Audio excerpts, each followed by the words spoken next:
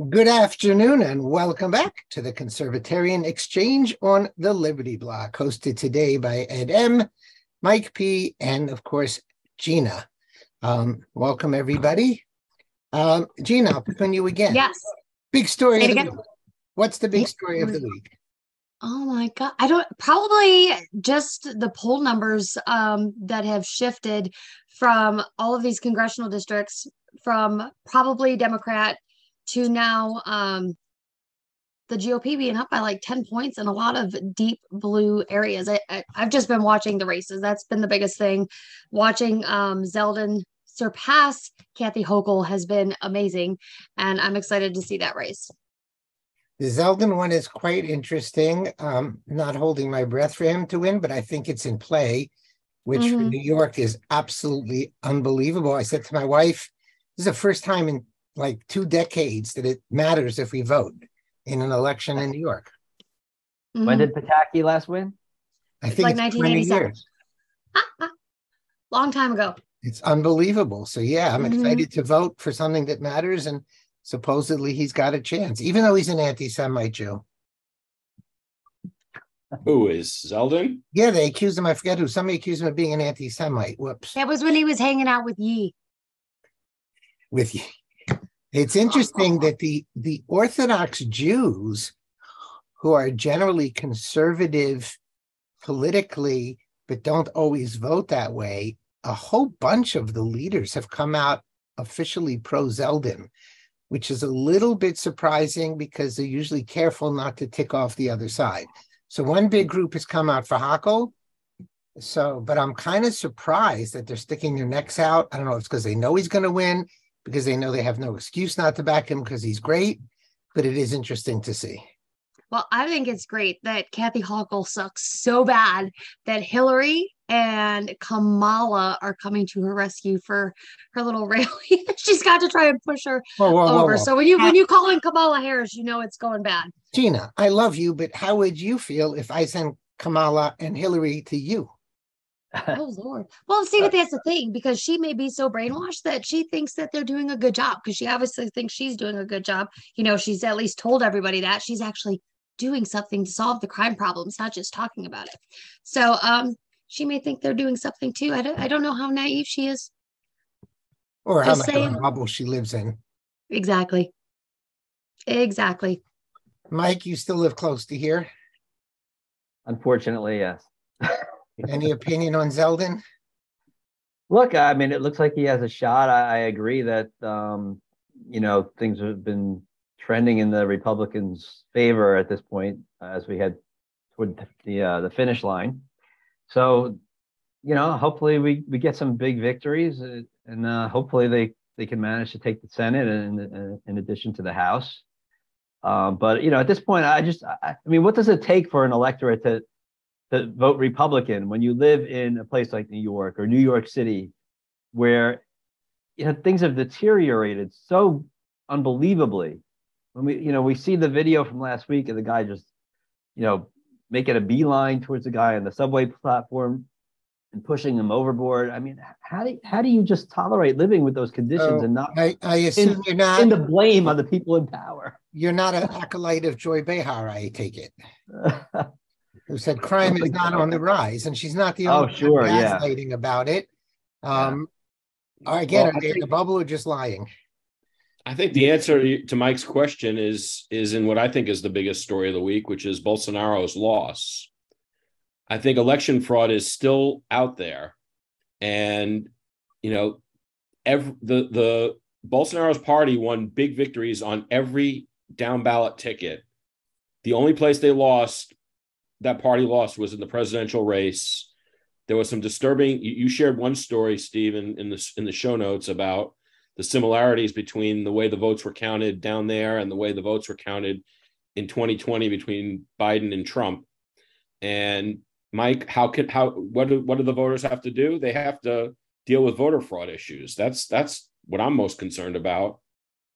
Well, I'll get back to yours, but I see Mike's question as, how can Fetterman get 1% of the votes? I mean, the fact that it's not 100 to nothing in some of these is just unbelievable. So yeah, I mean, you accept that there's a portion that's going to vote a certain way no matter what, no matter if the guy can't, put his pants on right in the morning. But yeah, a guy like Fetterman, I don't know how he's not down by 10 points at this stage, considering what we've seen. But okay, so Ed, I want to ask again, you nothing question. surprises. I'm not following Brazil very closely. Whoops. I'm in the middle of a meeting. I'll have to call you back. So the one thing that I can say about Brazil, so when I have just read different articles about it and whatnot, it's because of one primarily heavily populated area that he ended up losing.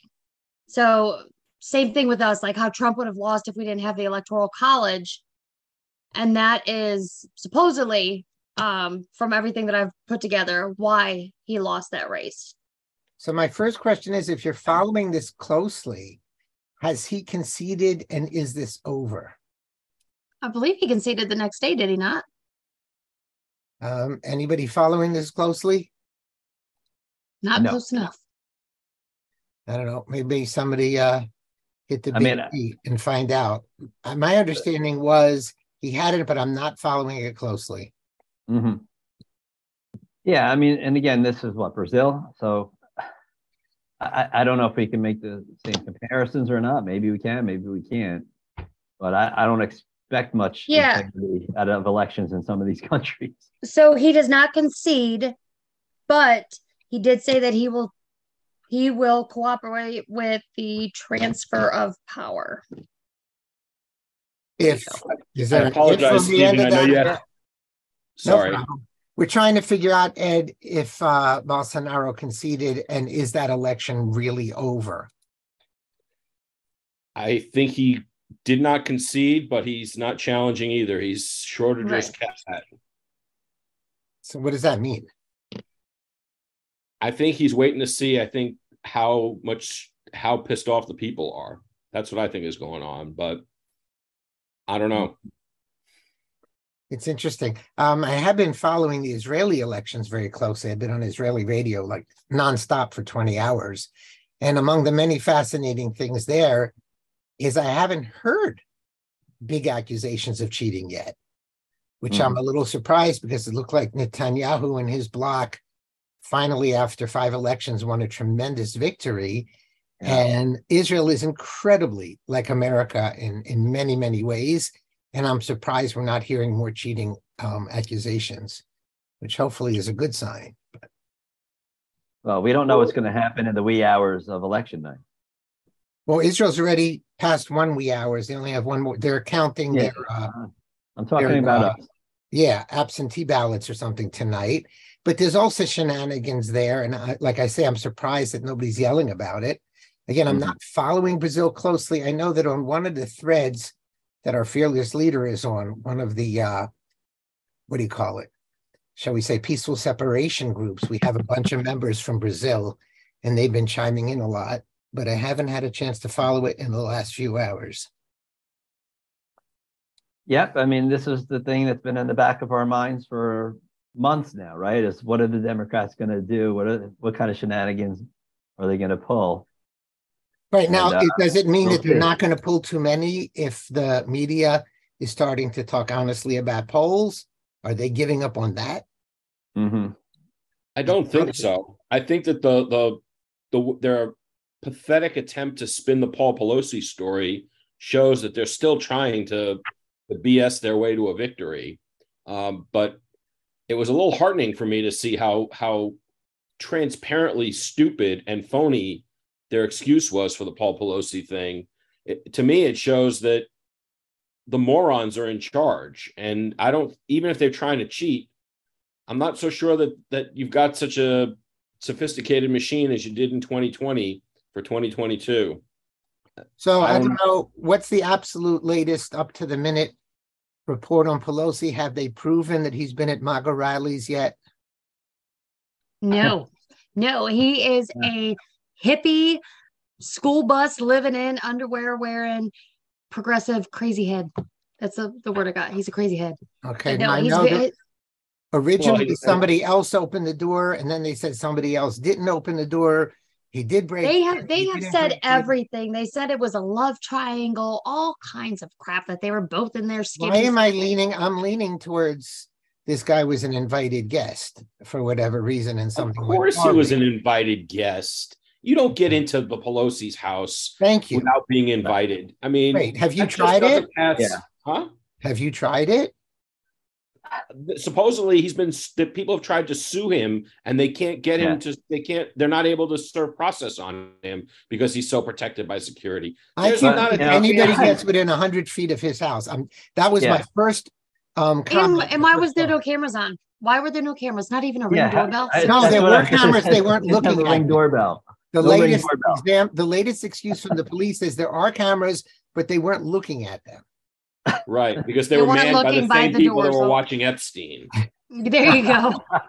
That's a good one. Thank you. I'm glad I'm on the show with you. I think it was an invited guest. I don't think he was invited there for any particularly positive reason. And I think something went wrong. I'm not 100% sure how they hit each other with hammers in front of cops.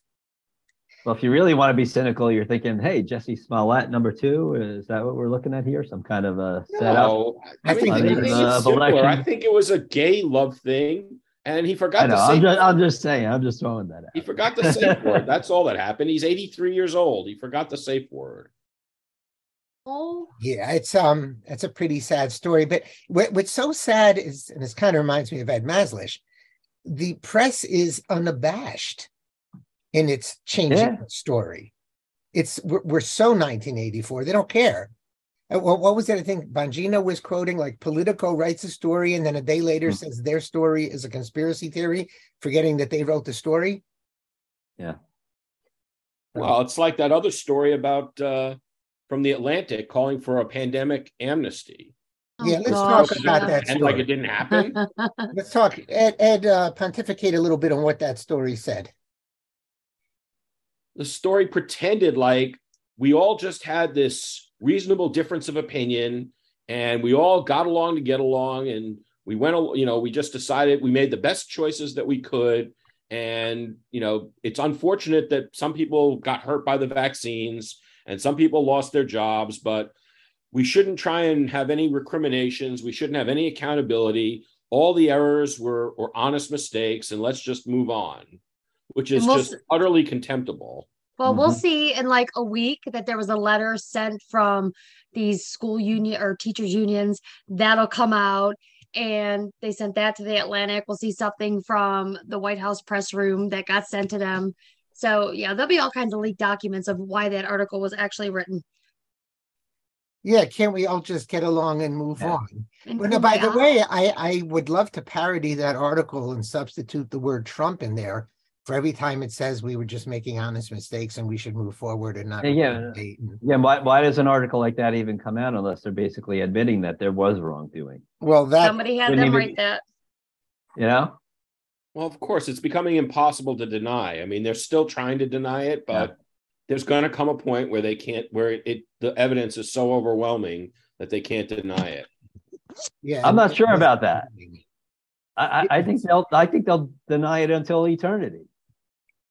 And I see people now. I see I'm on Facebook, and the CDC is advertising. They're pushing the shots for the little kids, and there's still people saying, "Oh yeah, I got to get my shot. I just got my flu shot. I got this shot. I got 12 shots at once." And I felt bad for like a day, but I'm okay now. They're not gonna switch no matter how much. Yeah, but listen to what I just said, Mike. They could switch on a dime and literally Winston Smith the website.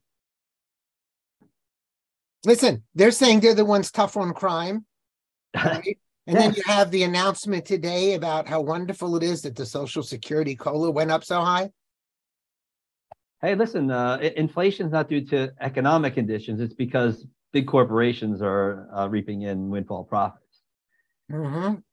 I mean, it's fascinating, the kind of stuff that they try to throw out there. Again, the election is going to tell how many people believe this rot, I guess, to an extent. There's always going to be true believers, no matter what. Yep. Yeah, I think, Gina, you're totally right that the Atlantic story is coming from somewhere. My recollection tells me that's Bezos' wife's paper magazine. I believe so. Yeah, it's a That pretty sounds about amazing right. story. Mm-hmm. Of course, it was my Yes, last yes. free story from Atlantic, which means I must be reading far too many stories from Atlantic. So, Mike, what's your biggest story of the week? Oh, I mean, I think that there's probably a few still. I mean, the election obviously is one. I think the economic conditions continue to be very much top of mind with inflation and everything like that. I thought another huge story this week was that that expose on how the government has been colluding with big tech to infringe on our free speech. Now, I mean, obviously, there's been some evidence of this, and we suspected it for quite a long time too.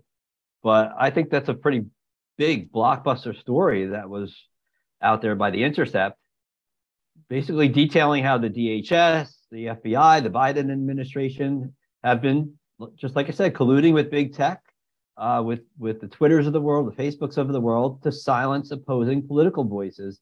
And that is now, it's no longer that you can say, oh, it's just a private actor, it's a private company, they can do whatever they want. No, this was actually our government trying to infringe on our First Amendment rights to free speech. And you want to talk about accountability? There should be accountability for that, because what they did was totally unconstitutional. And it's still ongoing, as far as I can tell. I wonder if you can still buy pitchforks on Amazon.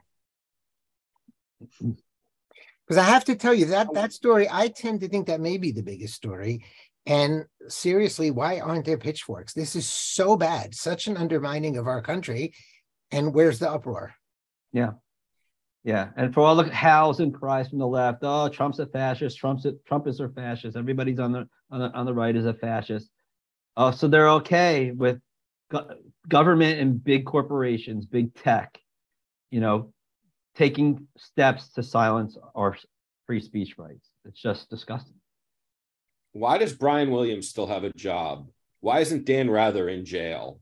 I mean, not that I want him in jail, but I mean, if these people were serious, I mean, they're not serious. We don't have to show their hypocrisy. They're just blatant liars, and they're relying on us giving them the benefit of the doubt. They are so evil and so vile that their position doesn't deserve even the debate that we're having. They're liars. That's all they are. I mean, it's fascinating how the left and leftists just try to expect that we forget everything that's happened with our own eyes and ears. The BLMs, the Antifas and everything, the Soros prosecutors letting criminals out on the street. I mean, I had a little Facebook war with some people this week after the Pelosi story, because one of the outlets was trying to say, oh, there's been a rise in violence since January 6th, trying to make it political, assuming something about the guy who was in the house and all that stuff. I mean, on and on. They expect us to forget. They expect us to forget like we're stupid. You know what I mean? But we do forget, and we are stupid. They make up stuff about us all the time. It's just like Ed says, everything that they accuse us of is a confession, to make it out like we're the violent ones. So I shared with you a headline from the New York Post. New York man sprung on no bail in Facebook posted beating, executes wife in front of kids just hours later. Now, somehow they're going to pin that on the Republicans that this guy got out with no bail and killed somebody a couple hours later, or say to Zeldin, why are you so concerned about crime? Yeah. Or they'll call him a racist for even bringing it up instead of addressing just the crime that happened. Well, you're bringing it up and he's black. You racist. I mean, the point is we are pretty dumb. And if we don't sweep every seat in the House, we are dumb. And that's to me the scary part. I mean, the hope now is 53, 54 Senate seats. The question is, why would we lose any of them? I think that we're going to win some that we don't expect to win. I think Washington State, for example, is going to surprise people. From your lips. Somebody say that. I mean, the Republicans are going to win to spite themselves. I mean, let's be real. Well, it's not like they're running a great campaign. Now, as much as McConnell's trying to sink Bolduc in New Hampshire, they say he has a decent chance right now, which is kind of fascinating. Yeah. And I guess what's depressing to me is we have to remember what we say and what many other people say. Republicans aren't going to do anything if they win. They'll just do horrible I mean, I have to laugh in New Jersey because one of the races I'm watching is Tom Kean Jr. versus Tom Malinowski. Tom Kean Jr. is the son of the former governor of New Jersey back in the 80s. He was in the state legislature forever. He's the epitome of a moderate and establishment Republican. And I just laugh at these commercials they're running, trying to make him out to be some Trump MAGA Republican. So it's funny, but that's a race I think that's of interest to see if it flips. The Gottheimer Pilata race here in my district, which is Bergen County, parts of Passaic County, Sussex County. Gottheimer is now a 3-term incumbent Democrat. He's, a fake moderate, votes with the Democrats, Pelosi et al. All the time, but then claims he's for tax cuts and things like that. So those are two of the races I'm looking at. Yeah, I don't think anything matters in New Jersey. Since you're not electing a governor, you're not going to flip your houses. No, I mean, obviously New Jersey is off year, but no, I mean, these are still important races because it wasn't until a few cycles ago that it was basically an even split of Republicans and Democrats in New Jersey. It was like 6-6 or 6-5 or something like that. And it's now like 10-1. So New Jersey is a big reason the Democrats control Congress. So it's important to see if they can get a couple of those seats back this cycle. If they can't do it this cycle, I don't know when they're going to ever be able to do it. But again, all they'll do if they control Congress is drive a little slower off the cliff. I don't think anybody is dumb enough to think they're actually going to do anything. No, I mean, we just change up the crazy party for the stupid party. But go ahead, Gina. Well, no, I was just going to say, so, you keep mentioning that they're not going to do anything. And I'm really, really wondering, with as many mega candidates, I guess you'd say, that will possibly be getting into Congress, if that is going to put enough pressure on the establishment when you get the JD Vances in there to come and back up Matt Gaetz and to back up MTG and all that, if there will be enough of them, Maya Flores and all of these Latino women, if there is going to be enough to say, hey, we're going to call our own party out if y'all don't step up. You know what I'm saying? There's got to be some type of interaction where they're going to have more people coming forward to fight. So I don't know. We'll see if that's going to be the case before they even get sworn in, because if they're going to fight, the first fight they're going to have is McConnell can't be our leader and McCarthy can't be our leader. Right. So see at the same time, do they keep McCarthy as their leader, but still work something on the backside? What backside? Same way. Why?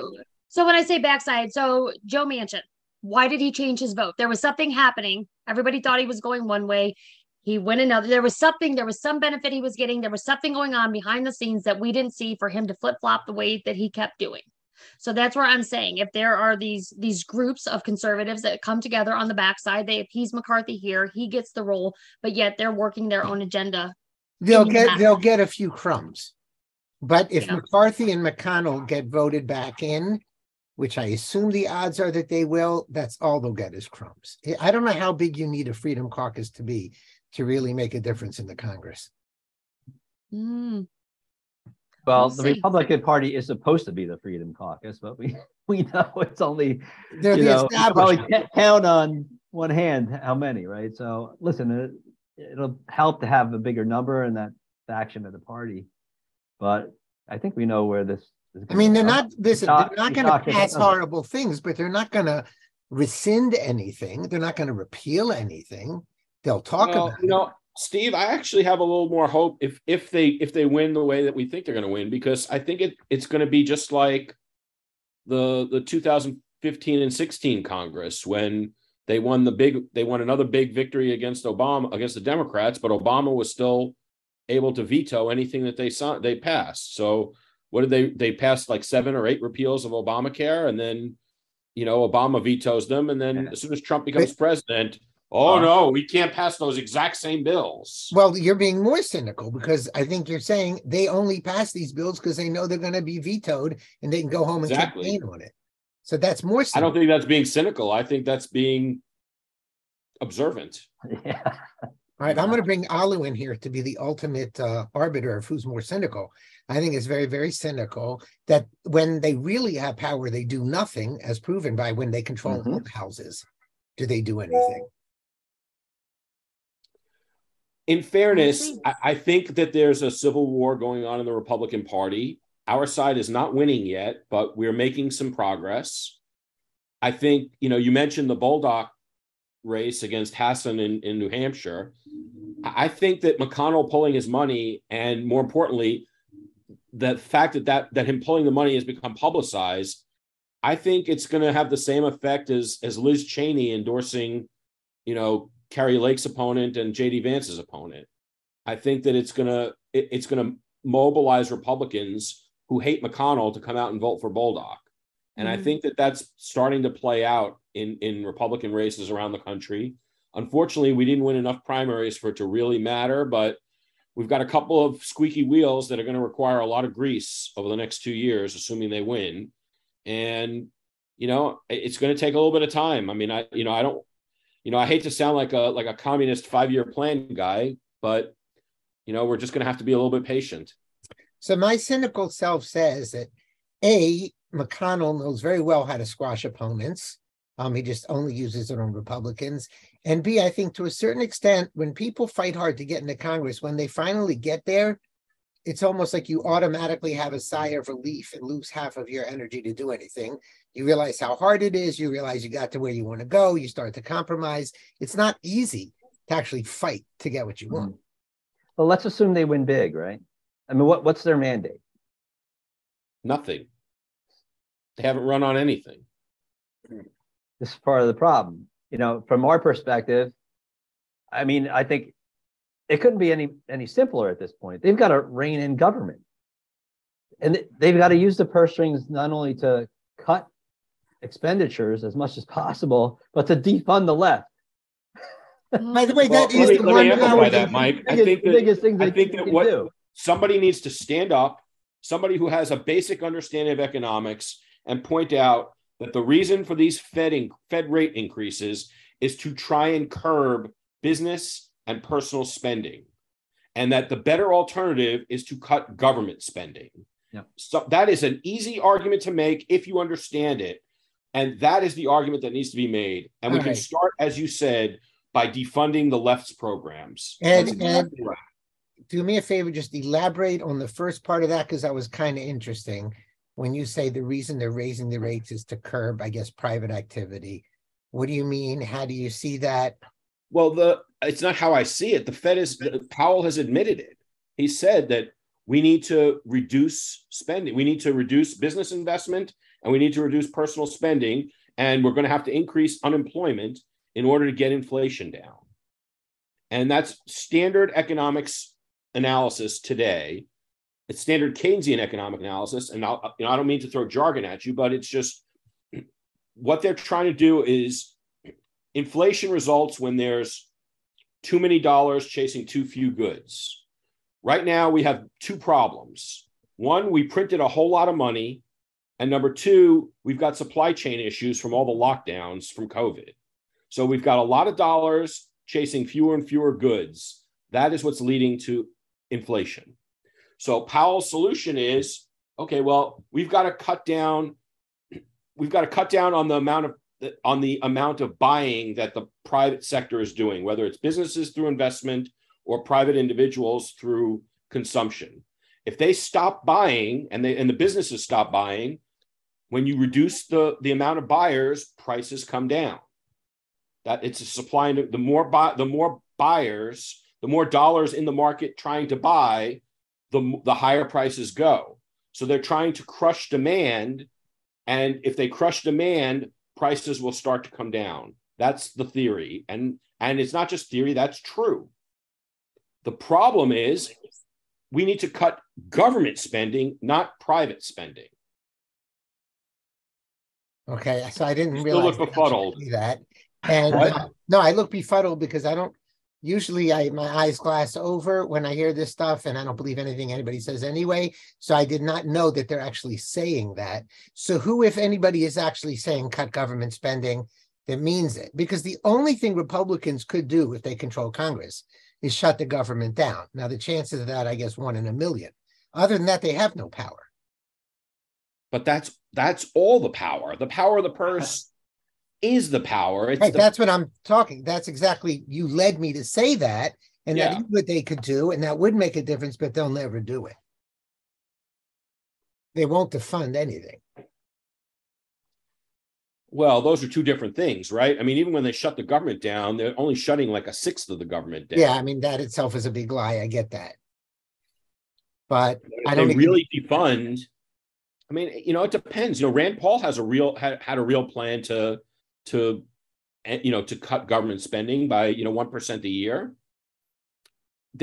Massey has talked about it. There are some people that are talking about it. That was the penny plan that they I think it was a penny plan, yeah. Right. Well, yeah, you call it a penny plan. To me, it's the 1% plan. See, and I'm wondering, and I'm going to go back, and I'm wondering, so like you mentioned Rand Paul, and I just think if we get enough seats in there, I'm just reverting back to the whole Congress thing. If we have those strong leaders, the Jim Jordans, do you think there's enough people in there to push for a new leader of the party in the Senate and in the House?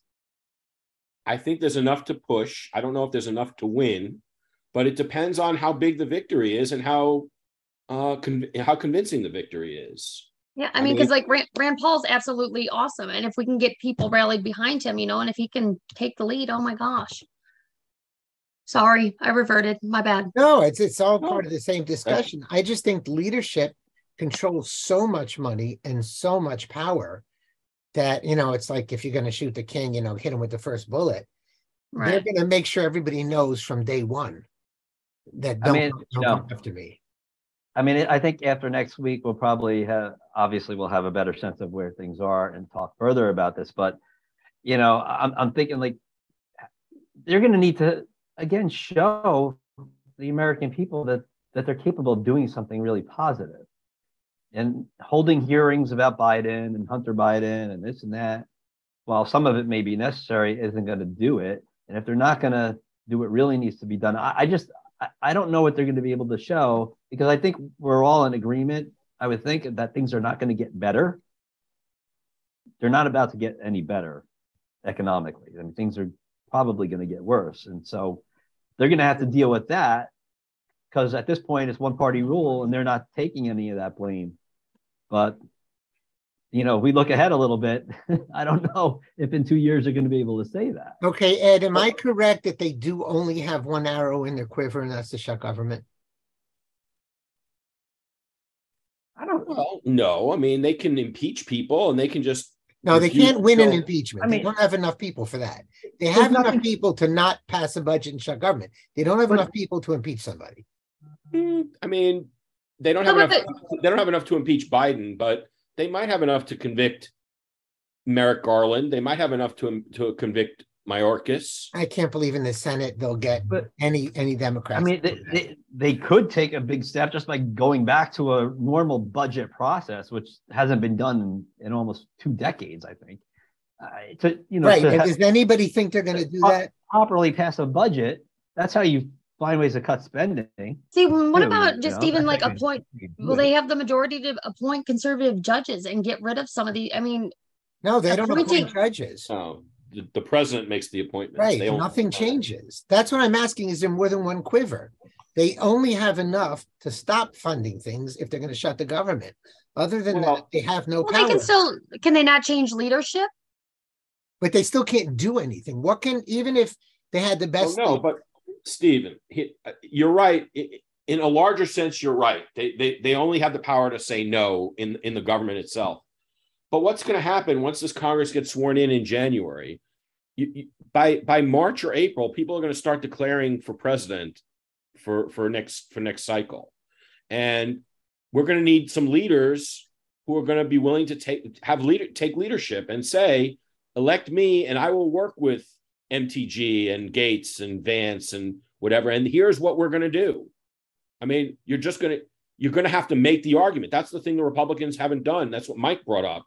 You have to make the argument before you go for radical change. You can't just try and fool people into getting elected and then go for big change. Nobody is going to buy that. They're going to say, you didn't tell us this is what you were going to do. So they're going to need to work with the candidates and come up with messaging that makes the argument for fixing the problem. So, I mean, to be honest, which I try to be once a year, I think it kind of makes it harder in the sense that, let's say the best guy runs for president. And he says, if you vote for me and we still have this great Congress, we're going to be able to do things. And then the smart people are going to say, come on, these people in Congress aren't going to do much. Maybe the 40 good ones, the 50 good ones. The only way to really make something happen is to get rid of the bad ones. And how many Republican presidential candidates can run on primarying all the rhinos in Congress? But see, it's not, I mean, I know I said it's going to be the presidential candidates, but it's not just the presidential candidates. I mean, for instance, Carrie Lake is going to win the governorship in Arizona. And she has said that on day one, she's going to declare an emergency and she's going to send the National Guard to the border and they're going to protect the border. And I'm talking about Congress. I'm not talking about governors. Governors can do great things. She can take a leadership position that say Greg Abbott has not taken. And she can say, hey, Congress, hey, Republicans in Congress, you are in control. Don't leave me hanging. You know, one of the only interviews I heard with her was they asked her, why didn't she run for Congress?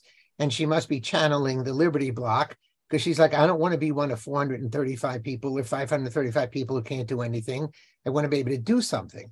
I have no doubt that somebody like that as a governor can do tremendous things in their state. But I don't think they have any influence over Congress. And frankly, I don't think Abbott cares anyway. Abbott just. I think a governor can change the narrative. I think DeSantis changes the narrative. Exactly. I think even Chris Christie, you know, despite all his flaws, when he went after the public sector unions on the pension issues, I think that made a big impact. You know, so I think a governor can you know move the ball down the field in certain ways. You know, they can pave the way for even exactly. Well, it brings the momentum behind them. It brings the momentum behind them. Yeah. And not only that, but they can her and DeSantis and Zeldin, maybe Zeldin. Although I'm not sure. If he wins, obviously. What if he wins? I mean, I'm not sure Zeldin is closer to DeSantis than he is to Youngkin, but if he is, then yes, Zeldin as well. These guys can, for lack of a better word, they can shame the Republican leadership in Congress. They can be the counterweight that we're calling for, right? I mean, these guys are responsible for the problems that Congress won't fix. So they can speak up and say, hey, Congress, you need to do something. Stop grandstanding and do it. Okay, right. So go ahead, Gina. Oh, I was just going to say, and that's the thing, calling out, hey, you have not done anything about the immigration crisis. You have not gone over the immigration policies and immigration law. This is your responsibility. This is why my state is facing this crisis because you are failing to act. And that's where they will need to stand up and do that. Okay, so as an avid Federalist / secessionist and also a major acolyte of the Conservatarian exchange on the Liberty Bloc, I think the governors should say to hell with Congress and focus solely on their states and do things like putting up big trailers in front of the border and saying, to heck with the feds, we're going to take care of the border problem. We're going to take over our problem. Why is it either or? Why can't they do both? I don't think they could walk and chew gum. I think the only hope is in the states. And I don't think there's any hope at all. I agree with that. But why can't they go and do the things that you're saying? And then when somebody says, well, you know, why are you putting barriers at the border? And then the turn, you know, I can see Carrie Lake turn around saying, because Biden won't do it and because the Republicans in Congress won't do it. Mm-hmm. What's wrong with her saying that? Well, the Republicans, I agree with you, but the Republicans in Congress can't do it. So they have that. They can create law for 2 more years. But you know what? They can start laying the predicate. I mean, again, they can start making the argument that it needs to be done instead of arguing about how are we going to do immigration reform, which is really what they want to do.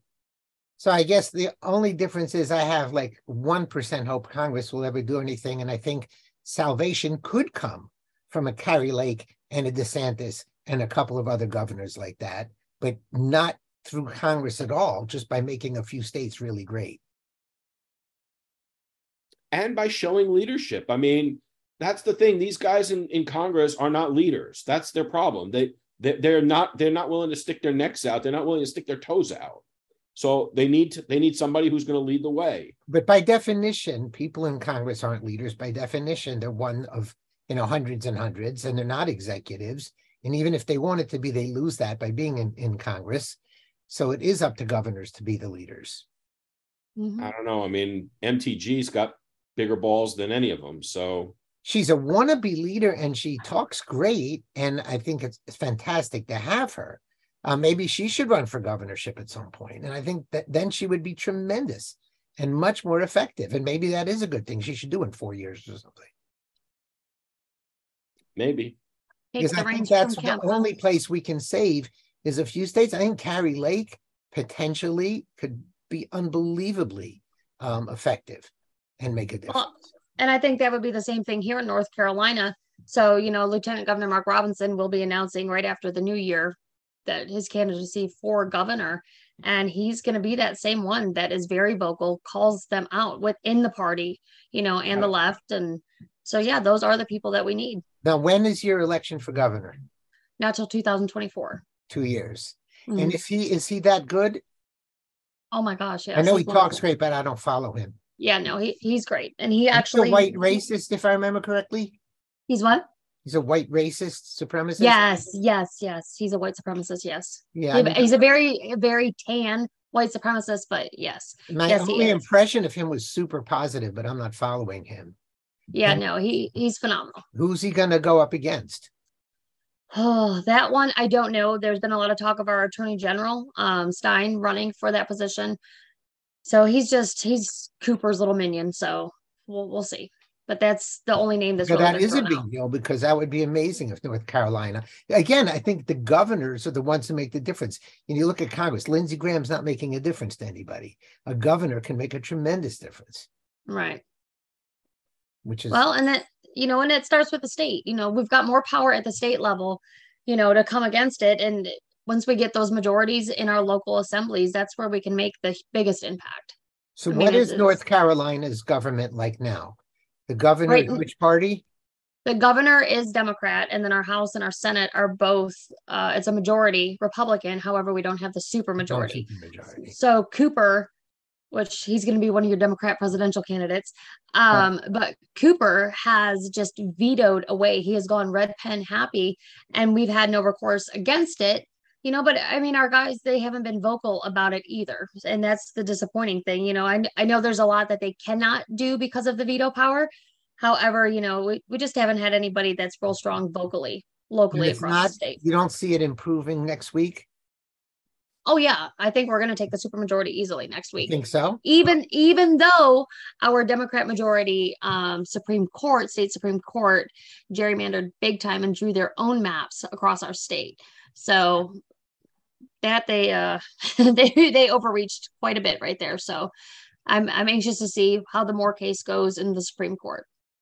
And do you agree that you could get a supermajority down there? We're only like 2 seats away and 3 seats away in the 2 houses. So yes, I expect it's going to happen. However, I expect that there are enough Mitt Romney types. That was my next question. Lisa Murkowski types in our legislatures, in our 2 legislative houses, that they'll just take turns siding with the Democrats and overriding a veto, or blocking the override of a veto. Which kind of gets back to what I'm saying about Congress. The salvation comes from governors, especially after COVID, where governors became absolute rulers. They can A, not do a lot of bad things, and B, they can do some good things. Yeah. I mean, just Zeldin saying, no way in heck are we going to put the vaccines on the childhood schedule. That's a big deal that no one would have cared about 5 years ago, such a crazy thing. I mean, you in New Jersey, Mike, you're telling me that it's a problem right now for your kids? With the COVID, with the shots? Vaccine. Well, we haven't gotten there yet, right? So we'll see what happens after what happened with the CDC and everything. But no, we're not at that stage yet. So you're not an automatic to go with the guidelines? No, nothing. I haven't seen anything on it. I'm sure he's waiting to see what happens in this election. No, but some states are automatic, I believe, aren't they? I'm not sure. I believe a bunch of states, if the CDC puts it in their schedule, a bunch of states automatically follow it. And Yeah, if it's like that's the case in 27 New states or Jersey, I'm something not like aware. that. I'm sorry, Gina. I said, I think it's like 27 states that Well, follows that's the CDC. exactly half. That's amazing. Yeah. Exactly. I want to know, I have a question, even though I favor states breaking off the country, which 3 states left the country between Obama and Biden? Say that one more time.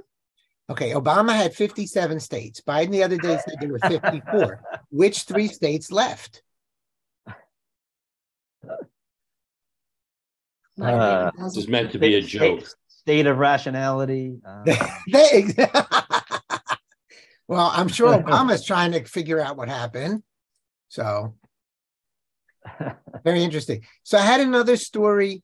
It says NYPD insider email shows Mayor Adams ignoring court order to stop terminations over vax mandate.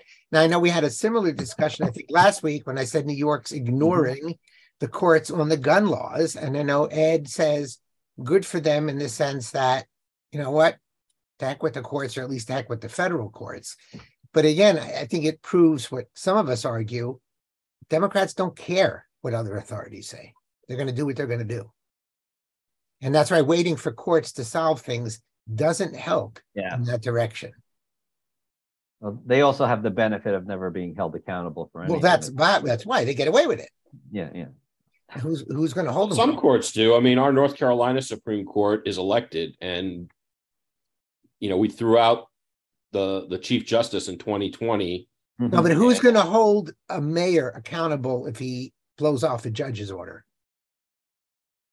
You'd have to have a darn good sheriff of that county. Otherwise, it'd be nothing. That's the same thing with, you had during the COVID mask mandates and all that. You had different sheriffs say, yes, we're going to enforce. And you'd have other ones put out statements, hey, we're not violating the people's constitutional rights by doing this, So it's going to come to the sheriffs. Do you like that better down there, that you get to vote on the judges? Yes. I think accountability is vital. It doesn't infringe on their independence. It does infringe on their independence, but I don't think they should have that independence.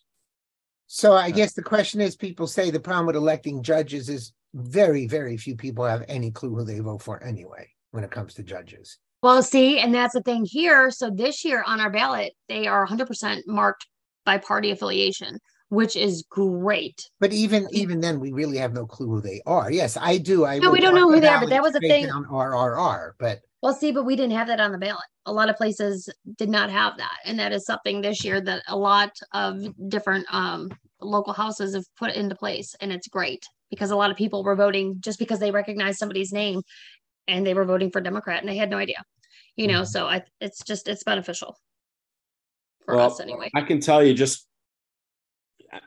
I practiced law in New York and in New Jersey.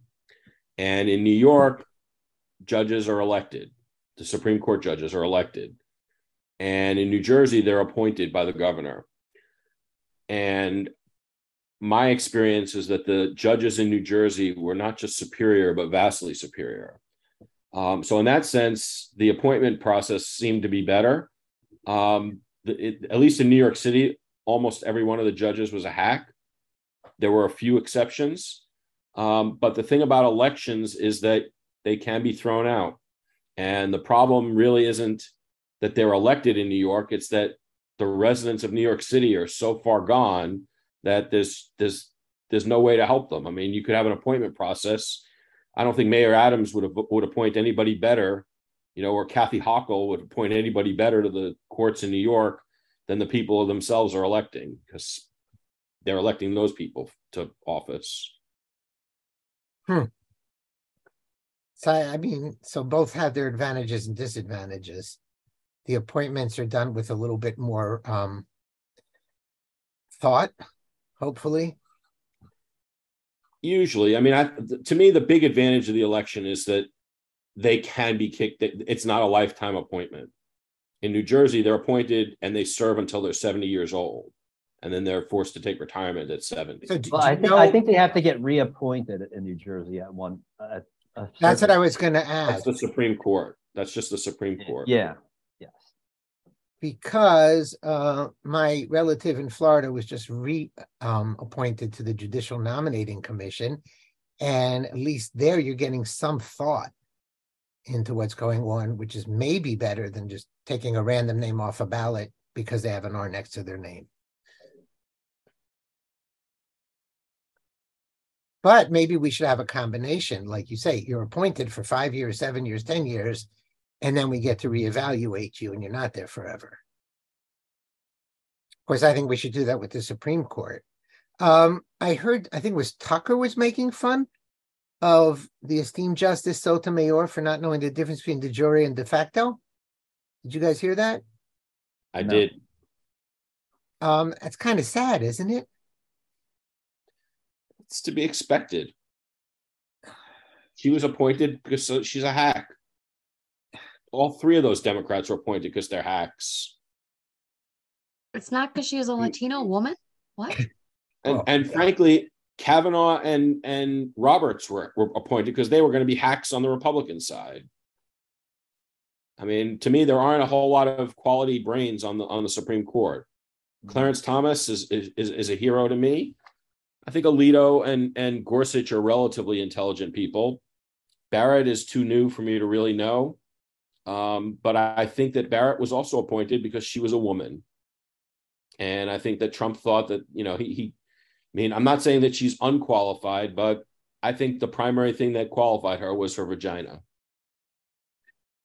This is pretty sad stuff. And again, with no term limit, no reappointment to Supreme Court, you can sit there for 40, 50 years. It's pretty scary stuff. So how are they going to vote on this affirmative action case?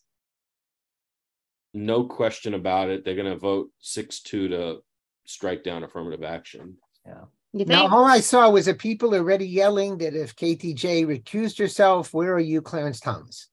Right. That's the only reason she recused herself. She knew that there's no way that it's going to be upheld.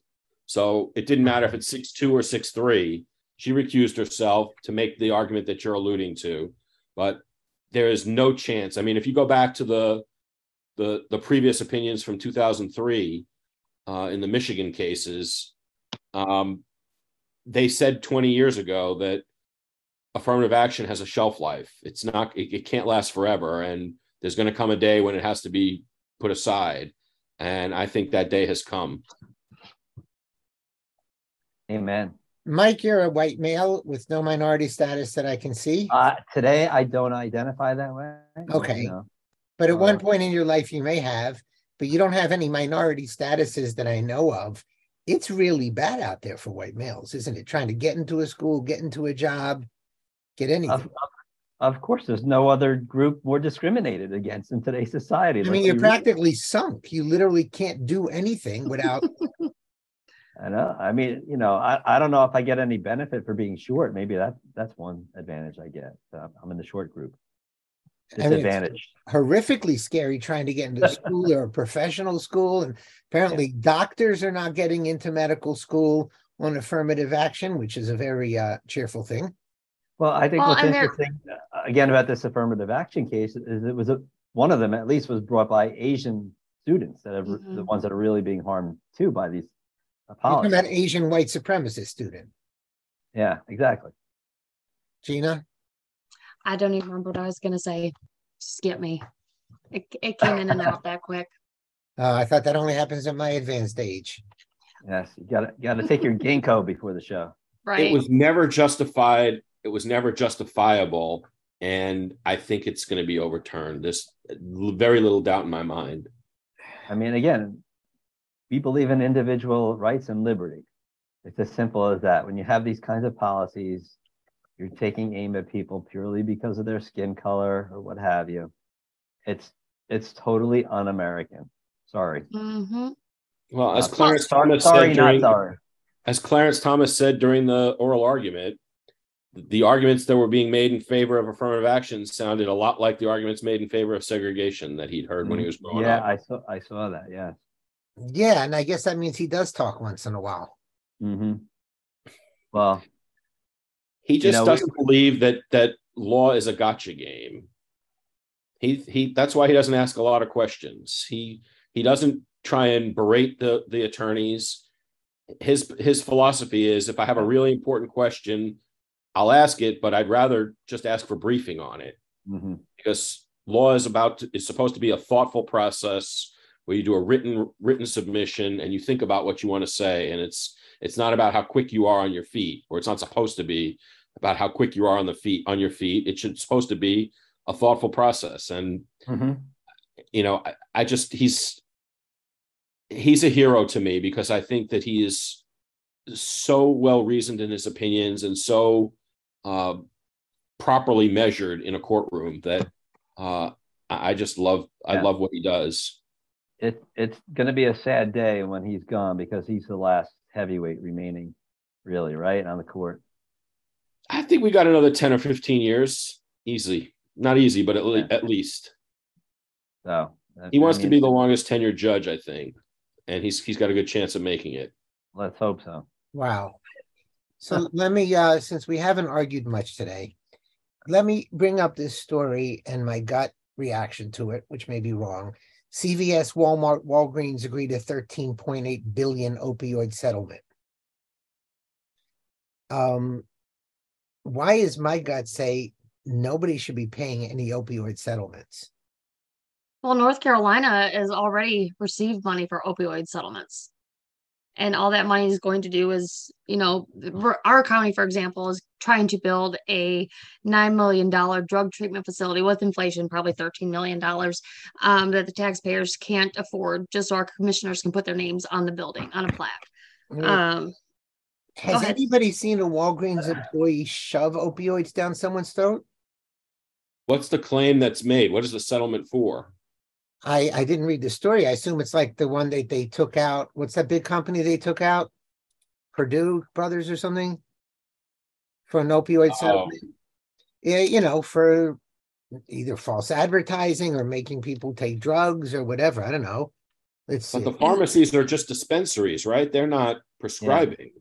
What's the claim against them? Okay. 3 major retailers have tentatively reached an agreement to resolve thousands of state and local government lawsuits involving opioid painkillers.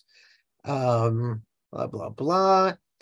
Be the first nationwide deal following nationwide opioid settlements with drug makers and distributors totaling more than $33 billion. State and local governments accuse drug makers of downplaying the risks of their opioid pain medicines, and distributors and pharmacies of ignoring red flags that prescriptions were being diverted into illegal trafficking. Whoa. So I guess pharmacies should be investigators? Mm-hmm. It'll be like trying to get Sudafed. Pretty much. I'm just thinking about, the ivermectin and hydroxychloroquine situations where they should be, basically shall issue, right? You get a prescription, they should have to fill it. And here the government is saying the opposite. Now, wasn't it the law that you had to fill a prescription if it was for abortion? And if you wouldn't, you would lose your license? But then everything changed with COVID, the other direction. You're not allowed to fill it. But are you 486? Yeah, remember all the fights where pharmacists didn't want to give out some even contraception, I believe. But I'm a little bit struggling with the personal responsibility issue. No one makes anybody ingest anything. And I don't know. True, but if there's anybody responsible, it's Big Pharma again. So it's interesting you bring this up. But why are they responsible? They pushed it. They're the ones that made it sound like it was safe, and they put pressure. I don't know if they put pressure, but they got doctors basically to prescribe the stuff. Did it have anything to do with just the fact that they weren't taking? Because I have, for my painkillers, when I have surgery or whatever, I've got to give my ID, for example. Is it because they maybe didn't have those things in place before they gave them out that made them accessible to so many people? But I think my point was, again, about the trust that's been eroded in terms of Big Pharma, the medical community, because the opioid situation predates COVID. And there's no question that they were pushing the opioids and making it seem as if they were safe and that, there wasn't going to be an addiction problem and things like that. And now it's exploded over the last number of years. Yeah, but that's the same. If we have a drug dealer that sells drugs, he's the one that gets charged. He's the distributor. It's not the maker of the fentanyl or the maker of. So, I mean, I kind of see where it's at because they are the distribution point for that. And there should be some type of responsibility for what they're giving out, how much they're giving out, who it's actually going to, and all of that. So I don't know if there was cases from different states brought forth where, they were giving it to incorrect people or giving out too much. I don't know. Right. I don't know the facts of the case, so it's hard for me to comment directly. But Stephen, addressing your point about individual responsibility, of course, I think all four of us are for individual responsibility.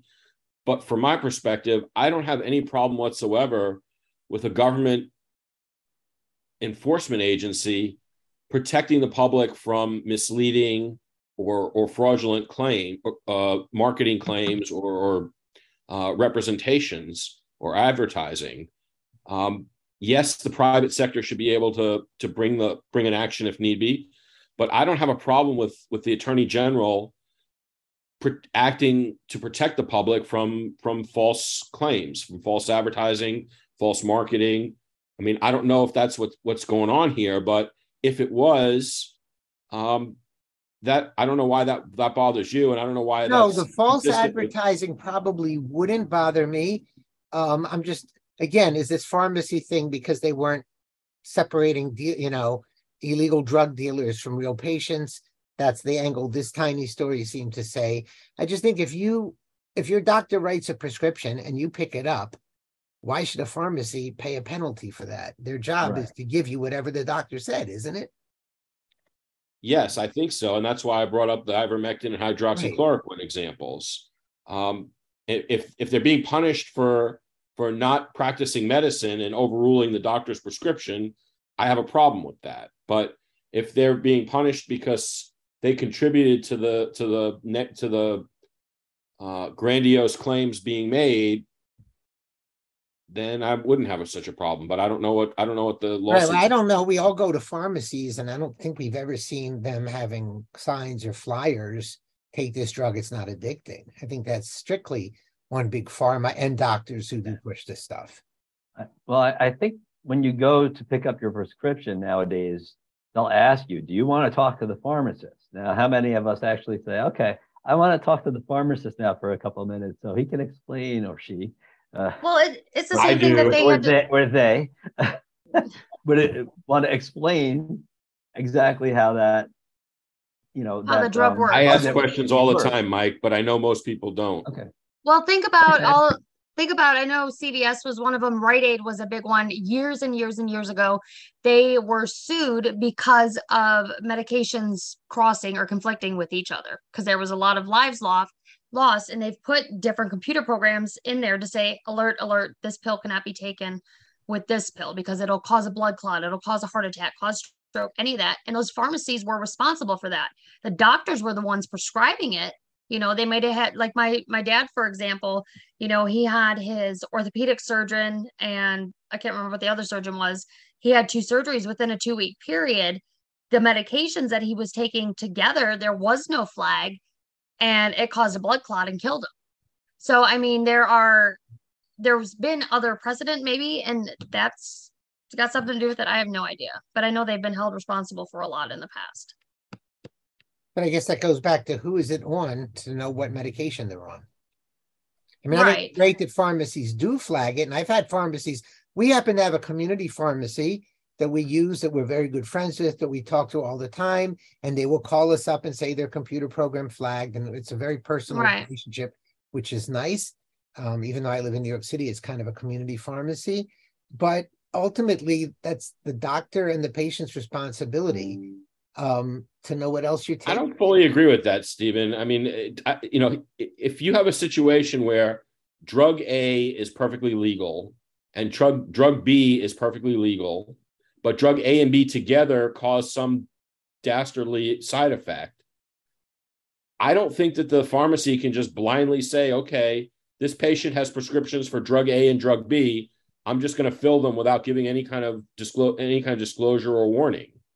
I think that they have an obligation to give that warning because they're supposed to know what they're dispensing. Right. And I don't have a problem with that part. And I think pharmacists, we don't use their expertise nearly enough. But if I go to Rite Aid for one and to Walgreens for the other, assuming one doesn't own the other, then it's on me or the doctor. Correct. I agree, but I can't imagine that that's what they're being sued over. And I don't know, because when I go to a pharmacy, and again, I don't really go to many, but I don't think they ask me what other medications I'm on. My doctor does, and my main pharmacy knows what medications I'm on. But if you go to Rite Aid drive-through because it's the only thing open at midnight, they don't ask you what else you're taking. They assume your doctor wrote the prescription knowing what you're taking. And I think they have a right to do that. Yeah. We'd have to know the facts of the case of what's being alleged. I don't know what's being alleged, so it's hard to say. Yeah, because then it would even come down to, the insurance agency, because the insurance agency is the one that's approving the medication for you to take in the first place, that authorizes the pharmacy to do it. So what's their role in the whole process as well? Gina. Yeah, I totally disagree. I'm just saying. I mean, you could keep going down the rabbit hole, I think the insurance company has no business saying yes or no about anything other than this is covered or not covered under the plan. They have absolutely no business overriding either the doctor or the pharmacist. Well, see, and that's the thing, because they'll say, no, we're not paying for this one, but we'll pay for this one. I mean, they control that a lot, whether it's I think you give them that control by signing up for their policy. Well, then I guess we're at fault to begin with. In my opinion, and I know that this is not what the state of the law is, but in my opinion, that's the unauthorized practice of medicine. And that insurance company... It's not unauthorized practice of medicine because they have medical people behind it. But their medical people are not examining you. They have no knowledge of your individual situation.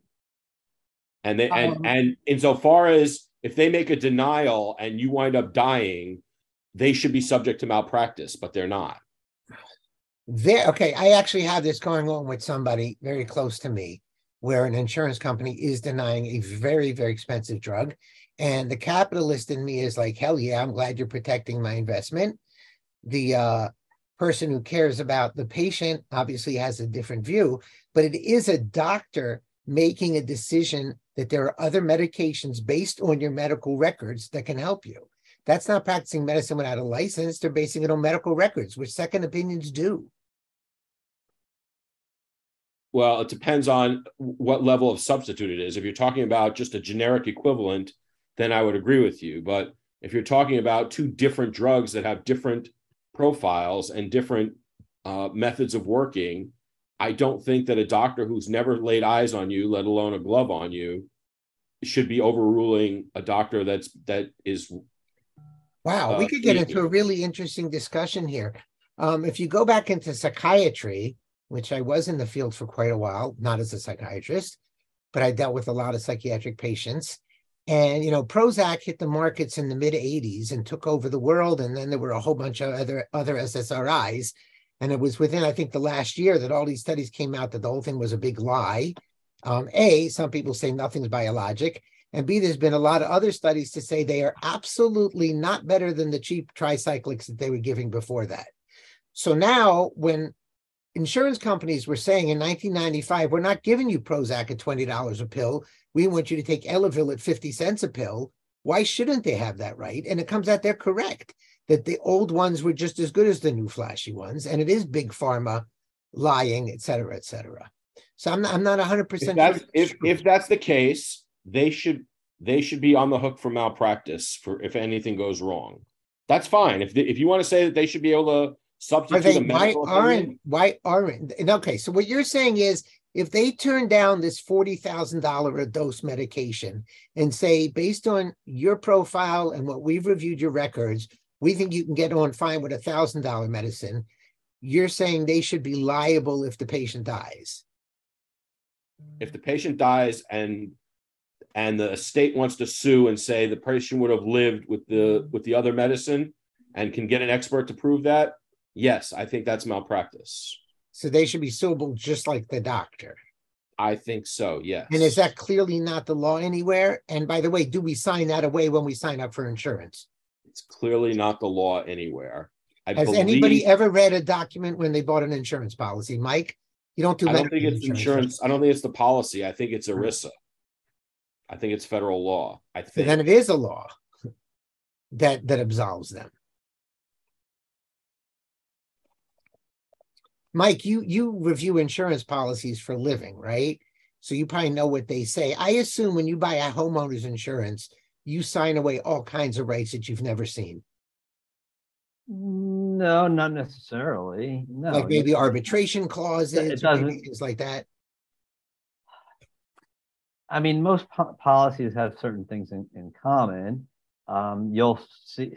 I mean, we're getting into a different discussion here, but I don't think homeowners policies are going to function the same way as a healthcare policy does. Okay, but what I'm saying is people do not read what they sign. And when you buy a homeowner's policy, it's got 50 pages of gobbledygook and nobody knows what it's signed. Well, that's the bigger problem with property insurance is people get the policy, they buy a house, they throw it in the drawer, they think they're going to be covered if God forbid something happens. And the day there is a loss, they break it out and surprise, surprise, you're not covered for this. Or there's a stipulation about how appraisal works or, things like that effectively are taking certain coverages away based on what used to be sort of the gold standard, if you will, for homeowners insurance. So I don't think that you should be able to... that there may be those, when you get a health insurance policy, at some point they do send you a whole bunch of stuff and nobody reads that. And in there, you may have given up your rights to certain things. Stephen, I don't think that you can contract that right away, because you're relying on the expertise of a professional. And I don't think you can contract away malpractice, period. If the insurance company wants to have a doctor render a second opinion, that's fine. You can contract that, but they cannot contract away malpractice. You are relying by definition on the expertise of that professional. And you are not able to know the things that professional knows.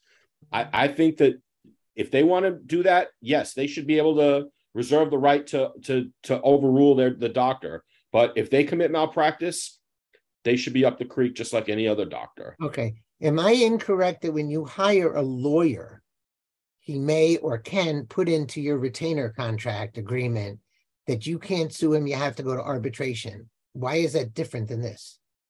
It's that you're mistaken. The only thing you can go to arbitration over is a fee dispute. A fee dispute, which I had a major one with a lawyer. Okay, but you're signing away your right. You're not signing away your right. You have the option. Okay. I know the bar rules in New York and New Jersey. If the client doesn't want to go to arbitration, the client wants to sue in court, the client has the right to do that. You're saying he can't contract away that right, and I don't understand as a libertarian. I'm saying that he can't contract away a right.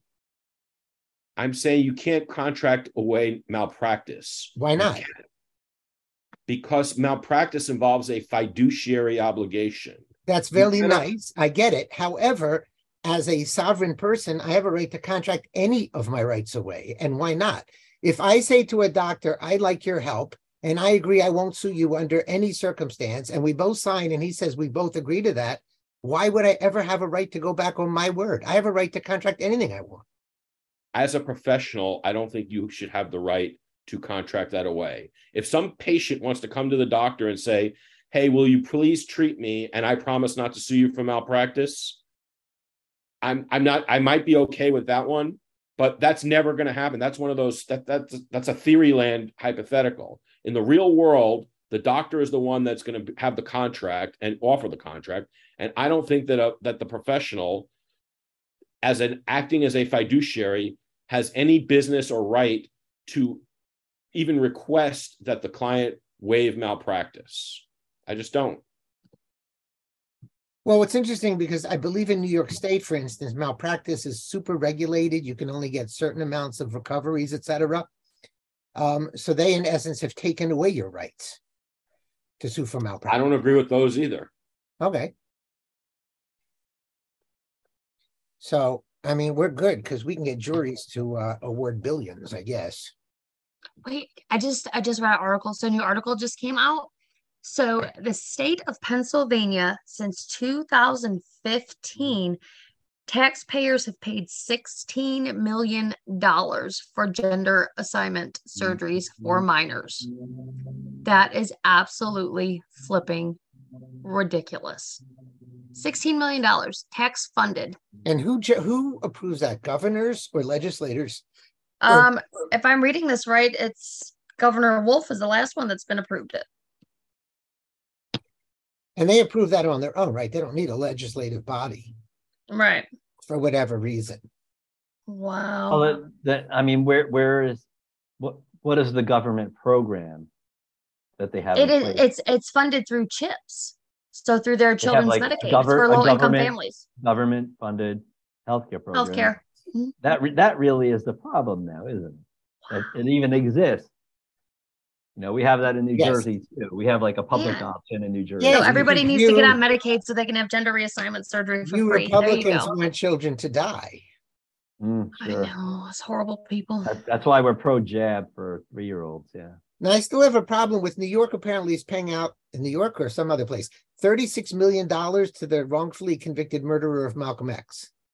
Now, I don't know any prosecutor who's paying that, and I don't know any government official paying that. I just think it's taxpayers paying that. And I've always had issues with that. I mean, look, as bad as that is, how many of these state governments are funding abortions, taxpayer subsidized abortion? So New Jersey does it. Well, now they're going to pay for your flight and hotel too, aren't they? Yeah, money to Planned Parenthood, all that kind of stuff. And by the way, now that we can identify as women, we can get those vacations.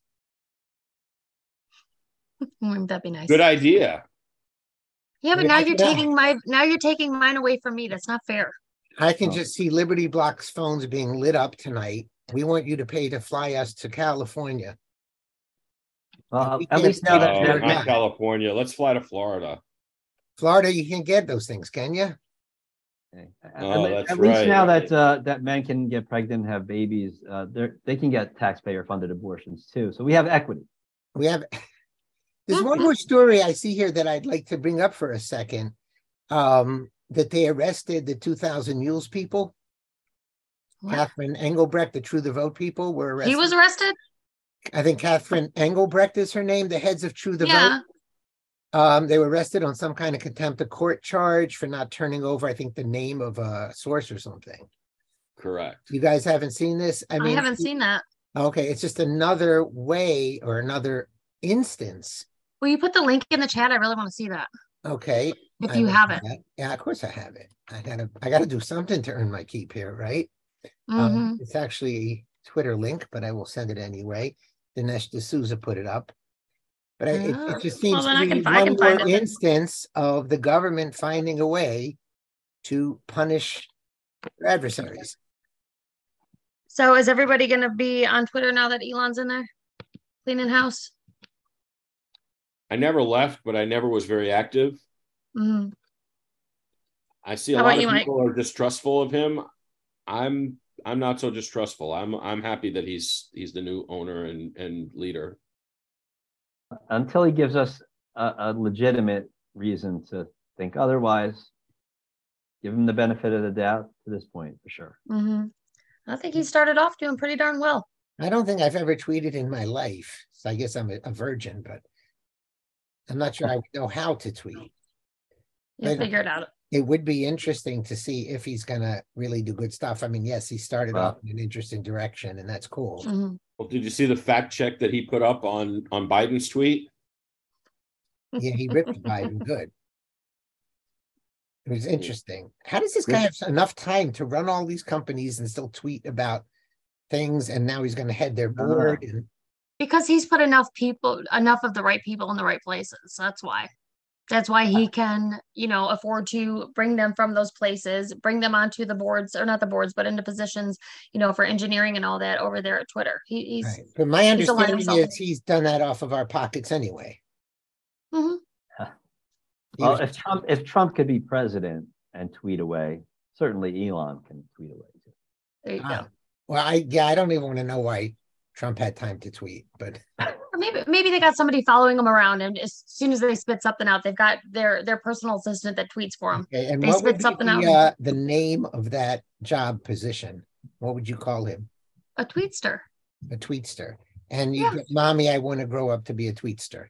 Yeah, I'd take the job. I'd take it. You Yeah. get to travel. All you're doing is tweeting. Yeah, I'm all over it. I'm your personal tweetster. Hmm. Just put that on my resume. There All you right. go. Real quick, what didn't we get to today? Oh, geez. I Good think we got question. to a lot. Predictions for next week. Ooh. So is Zeldin going to take it? What's everybody's gut saying? Are we going by win and race or win we're pretty going in easily. general? I think he's going to win. Who? Zeldin. Zeldin. I think Zeldin's going to win. I think he's going to win, and it's not going to be that close. What about Whitmer and Tudor? I think Tudor's going to win. Wow. And She's Carrie Michigan. another potential star. Harry's got hers locked in, yeah. Say it again, Mike.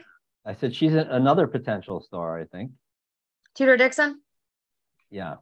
Yeah, she's wonderful. She's also easy to look at. But anyway. Oh. Carrie Lake's not bad. And listen, we have Hockle, so our standards are Oh, you know what we didn't talk about?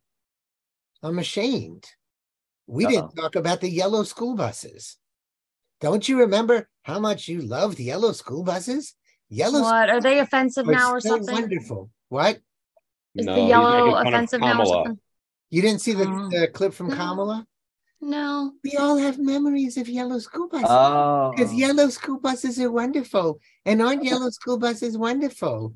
And You know what that reminded me of, Stephen? What was it? Passage What of was it time? regarding? Well, she was electric marveling school at these buses. school buses that are Just out of electrically nowhere? No, she was stumping for electric school buses. Oh God. You know what it reminded me of, Stephen? And I guess, Mike, you're old enough. You might remember this. In 1991 or 1992, George H.W. Bush went into a grocery store and saw those automatic scanners and thought, wow, these are amazing. Remember that? Yeah, that was a big deal. Remember that. That was And a everybody big hates that? them. Everybody hates them now, don't they? Just wish I'm you I'm had a good wondering if cashier. the clip of Kamala singing "The Wheels on the Bus Go Round, Round, Round" was like taking it down.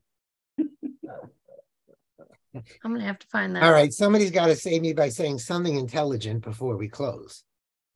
I think next week is going to be Passover for the Republicans. I don't think any Republican incumbent is going to lose, other than Murkowski, who's not really running as the incumbent. Was defeated in the primary. You think they're going to get rid of her, right? I think that one is going to be subject to a recount and possibly a runoff. But yes, I think she's going to lose. I think that's a major, major win if she loses. That'd be fantastic. That's a message election. Yeah, I think so, especially given that McConnell has tried to meddle in it and he's going to lose. And I think that's going to undermine him. That would be phenomenal. I think Bolduc is going to win. I'm not as confident that he's going to win as the others, but I think that there's a reservoir of discontent for what the Democrats are doing that is not showing up in the same way that there was a similar reservoir of support for Trump that didn't show up in the polls in 2016. And I think it's going to be I think that the Republicans are going to wind up with 54 or 55 in the Senate when we wake up on Wednesday morning. There'll probably be a couple that are being contested, maybe recounts. So it might go up on that. And I think we're going to have about high 24, maybe 250 in the House, which is a much bigger number than anybody is predicting. That's what I'm thinking. And all the governor races. I think the important ones are all going to go Republican way. I think that Lake is going to win, Tudor is going to win, or Tudor Dixon's going to win. I think Zeldin's going to win. I think Stacey Abrams is going to get shamed in Georgia. I think Herschel Walker is going to beat Warnock. If Stacey Abrams loses, then Steve's wish earlier that Marjorie Taylor Greene would run in 4 years goes by the board. But that would be quite fun, wouldn't it? Marjorie Taylor Greene against Stacey Abrams. Well, does Kemp get to run again? I don't think so. So it'd be an open seat. I think that'll be his last 4-year term. Got you. So that would be interesting. I mean, obviously, some of us So are not. it still could happen. It could happen. MTG versus Stacey Abrams. Oh gosh. All right, now we're moving into UFC territory, aren't we? I mean, Stacey Abrams is never going to concede anyway, so But she'll she be running for she third term. conceded, right? Well, yes, it's you bring up an interesting point, Ed. It's going to be interesting to see how many of these Democrats say that the election was fraudulent after what happened with Biden. Mm-hmm. Election deniers. Maybe they'll even have protests on Capitol Hill that we have to be concerned about. I do know next Wednesday will be interesting. So one can hope. All right, folks. With that, we will wrap it up for the evening, and we will be back next Wednesday to discuss the results of the election. Hopefully, nobody else going on record. I agree with everything you said. Everything. You're very bullish, Ed.